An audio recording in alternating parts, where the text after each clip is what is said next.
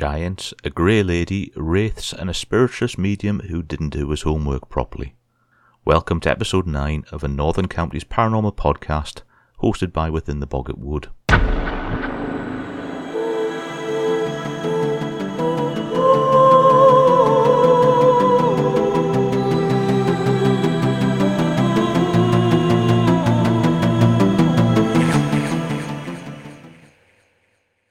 Back when I was a young boy, which now seems like another lifetime, I lived in Wickham near Gateshead in Tyne and Wear, and played with friends down in the woodlands below Fellside Park.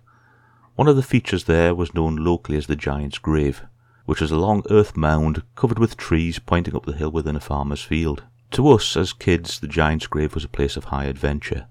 The reality is that the mound is the remains of an early 19th century coal wagonway, joining the long-gone Bagnall Colliery to the Millbank Consett Railway line, the site which is now the Derwent Walk.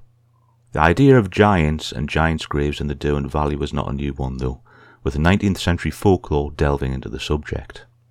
Legend has it that the Derwent Valley in the northeast of England was once home to 3 giants, brothers of tremendous size and strength. In the 1850s, folklorist Michael Denham wrote that there was an exhibit in the Museum of Keswick, Cumbria, said to be the rib of one of the brothers, Cor, who was said to have lived at Corbridge in Northumberland. His brother Ben lived at Benfieldside and the other brother Con at Consett. The bone being presented at Keswick Museum had been found, according to the folklorist Balfour, writing much later in 1903, on the banks of the river at Corbridge in 1660, and was part of a huge skeleton said to have been 21 feet long, that's 6.4 metres long for those who think in metric. The bone originally appeared in the museum in 1784 in the Cabinet of Curiosities alongside a 2-headed chicken, an Egyptian mummy head, a pair of snowshoes and a set of musical stones. Mackenzie, writing in 1825, dismissed the claim that the bone was a giant human rib, instead simply noting that the bone was the remains of an elephant, a whale or some other terrestrial or aquatic animal now extinct. In 1842, the Ode to the Derwent was published in Richardson's Table Book. The ode was written by Dr. John Carr, thought to be around the year 1788, and draws on Carr's upbringing in Muggleswick, near Consett, to bring a sense of enchantment to the valley. As well as placing King Arthur's resting place in the Derwent Valley, with tales of fairies and witches, Carr also wrote of the giants. In elder time giants upreared, the heads and affronted the skies. Cor, Ben, Con, terrific appeared, with names of anomalous size. A hammer in common they had, and the use of it easy to all. Each whistled, each brother was glad, to throw it 3 leagues at his call. When Con was approaching his end, deaf, blind, and beginning to rave, with a ploughman he begged, as a friend, to converse at the mouth of his cave. This ploughman, as prudent men do, held his ploughshare himself to escape. Blind Con pinched his ploughshare in 2, and pronounced it the arm of an ape.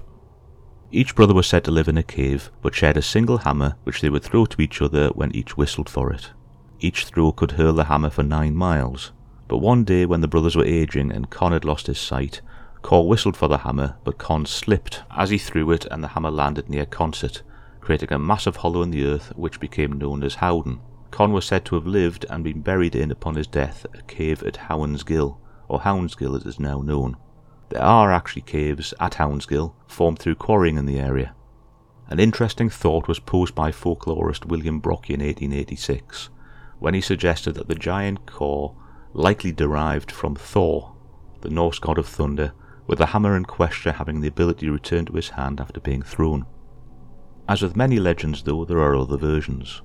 There's a version of this story that can be found in the Tales of Derwentdale by J.W. Fawcett, first published in book form in 1902 after appearing as a serial in Consett Guardian in 1901, with a new version published recently in 2019 by the Land of Oak and Iron. Fawcett's version allegedly comes from a ballad called Durham Giants, said to have been written by a scholar from Sunderland named Lawrence Goodchild. In it, the 3 brothers are Con, Ben and Mug, with Cor getting the retcon short end of the stick. Mug was said to give his name to Muggleswick Moor, and the giants were cited as living in the 11th century, infamous throughout Durham. Goodchild's ballad described the giants as having eyes like burning coals, with protruding teeth like tusks, were hairy from head to foot and with immense strength. They were said to feed on Christian flesh, drink Christian blood, and use Christian children as light snacks. They were said to fight with clubs made from pine tree trunks, and were so powerful that no armour could protect against them. Con was eventually killed by an arrow at Anfield Plain, Ben was killed by Lancelot of King Arthur fame at Medhamsley, and Mug was killed by a nun with an iron spike while he slept.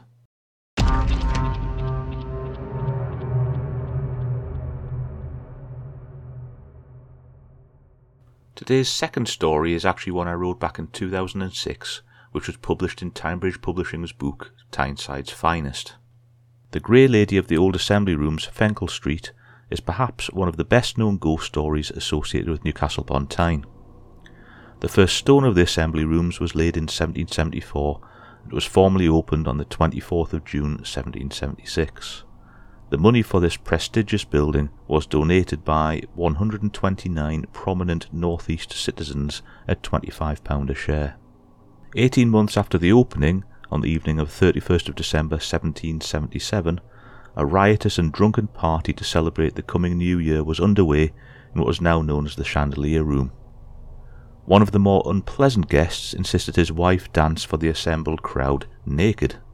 Shamed and stunned by her husband's request, the poor woman was forced to comply, but afterwards, overcome by humiliation, she ran up the spiral staircase to the musician's balcony and threw herself off, falling to her death in front of the partygoers. Since that day it has been said that her sad and shamed spectre roams the assembly rooms, always accompanied by the scent of lavender and the rustle of silk skirts. The Grey Lady is also sometimes accompanied by the ghost of a dark, heavy-set man who is said to be one of the first owners of the rooms. In recent years, both day and night staff have reported incidents of something unseen brushing past them on the main stairs, of a mischievous presence that blows in the ears of the cleaners, and the odd smell of lavender that appears and disappears. The double doors of the ballroom open and close by themselves. Ghost investigators have much to occupy them. I'd originally been asked to provide this account as on the 11th of March 2005, myself and the Otherworld North East paranormal research team had been invited to undertake investigation work at the old assembly rooms. At that time, the public relations company Silver Bullet, who dealt with the assembly rooms PR, had undertaken a photographic survey of the building, and after looking at the photographs found an anomalous figure standing in the window of the Wedgwood room.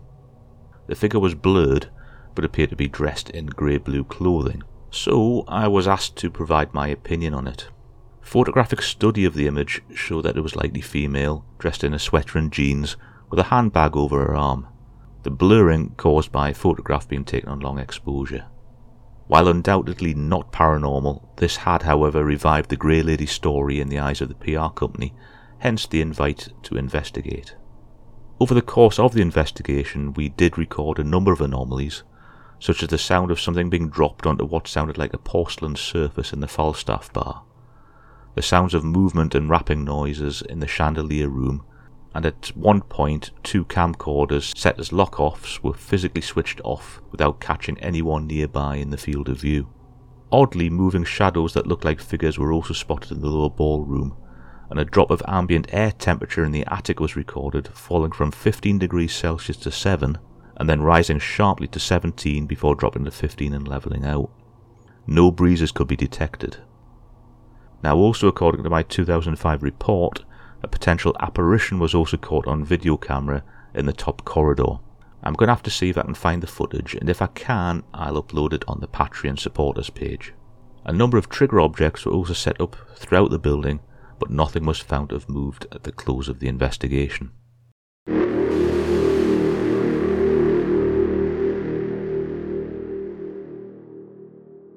Today's third story is actually a paranormal phrase taken from Legends and Superstitions of the County of Durham by William Brockie, published in 1886. The waft, waff or fetch is the apparition of a dying person manifesting itself at his or her departure from this world to a friend at an indefinite distance. In Scotland it is known as the Wraith. The belief in it is common all over the country, and we have heard many examples of it quoted. Sir Cuthbert Sharp says that at Hartlepool wafts were still common in his time, and few persons died there before their neighbours had seen their waff. Indeed, he tells us that some persons have seen their own waffs, and under the conviction that their death before long was thereby predicted, have seldom recovered from the impression. The waft usually takes the form of the person about to die, but not always. For a strange cat or dog, a hare crossing the road, or some other startling appearance is sometimes, from coincidence of time, supposed to be the waft of a friend in the article of death.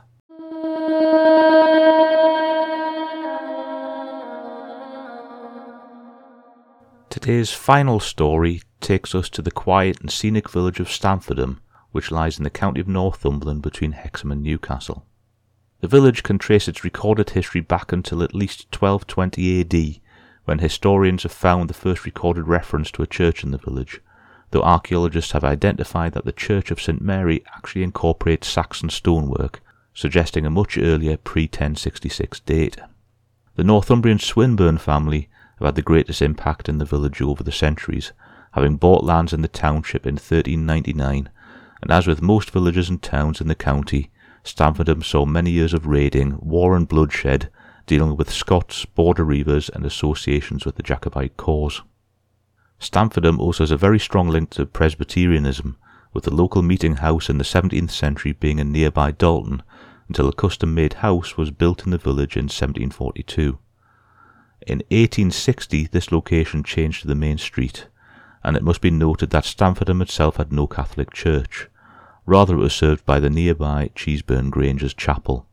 In times of political and religious unrest it was essential for all options to be catered for, and it is said that the houses running along the northern side of Stamfordham Main Street all have connecting doors to allow escaping priests the best chance of survival. Due to all this unrest, the building that is now known in its present form as the Bay Horse was built pre-1590 as a fortified farm. It's also known that around the turn of the 17th century the farm was turned into a coaching inn and remained working in that capacity until conversion into a pub, with the ensuite bedrooms replacing the long hall and with the pub lounge replacing original farm structure. As with many fortified defensible structures, legends of secret tunnels beneath the inn have grown over the centuries. Before its closure, the pub itself was a friendly and welcoming place, boasting excellent food, comfortable rooms, and more than one or two ghostly tales.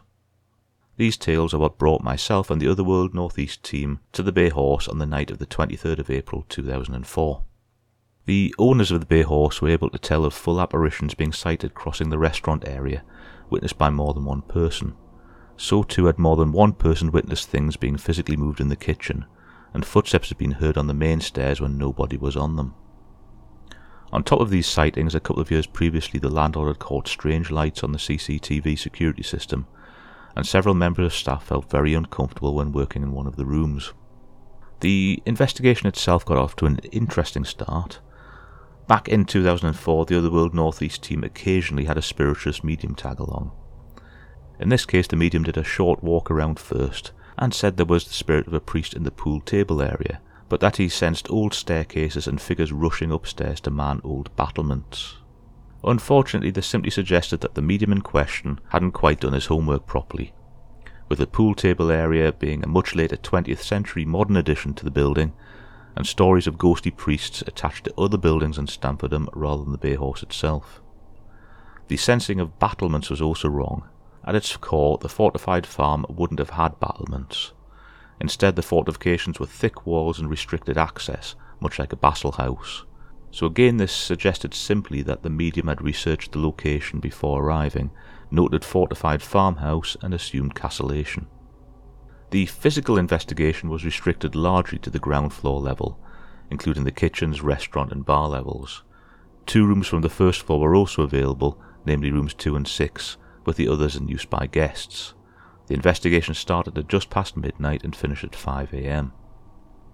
The investigation of the back restaurant area produced minor environmental fluctuations, such as one investigator feeling a breeze on his face that no one else could feel, and 2 further team members felt temperature fluctuations, picked up on the monitoring equipment as a loss and gain of 3 degrees Celsius. Small flashes of light were also seen but not recorded, and it was noted that walkie-talkies in the room suffered interference, with one of the teams suggesting a nearby mobile phone mast could be the cause. In the bar area, one of the team asked if anyone was present with the group, and there was a long drawn-out scraping sound from the bar as if a drinking glass had slid over the bar itself, though nothing was visible. The same investigator asked again. There was a crash from the kitchen, though no one was present when the kitchen was checked. Later in the night, one group also heard very clearly a chair in one of the alcoves creaked loudly as if someone had sat in it. In the upper floor rooms we had access to, the team heard a number of clicks and knocks that couldn't be sourced, though of course it was commented on that they could have been from the 2 occupied rooms. Throughout the night, the camera picked up on a number of light anomalies, which, while the phenomena at that time appeared mysterious, has now been proven to be caused by dust and insects being caught in the infrared of the night vision cameras, or the flash of the still cameras. If anyone wants to know more about this process, there is an article on the main website entitled "These Are Not the Orbs You're Looking For." Overall though, the investigation was a warm, comfortable night, with the occasional oddity, though sadly the apparitions reported by the owner and staff did not show themselves to us before we left. Historically, Stamfordham was also home to other ghosts. In 1879, William Henderson wrote of 2 cases. The Vicar of Stamfordham has kindly communicated to me 2 cases of wraiths, or apparitions, from his parish. The first is of a poor woman called Esther Morton, of Blackheddon, who went out gathering sticks on the ground of a neighbouring farmer. Looking up, she saw him before her and turned quickly to get out of his way. Then she remembered he was ill in bed and could not possibly be there, so she went home much alarmed and found he had just died. Again, one William Elliot of the same place saw his neighbour Mary Brown cross the fold yard and disappear in a straw house. Knowing her to be very ill, he made instant inquiries and discovered that she had died at the moment of his seeing her. Henderson also made the following note: 3 raps given by no human hand are said also to give warnings of death. Such were heard a few years ago at Windy Walls near Stamfordham in Northumberland on the outside of a window shutter, and the same night a man belonging to the house fell accidentally off a cart and was killed.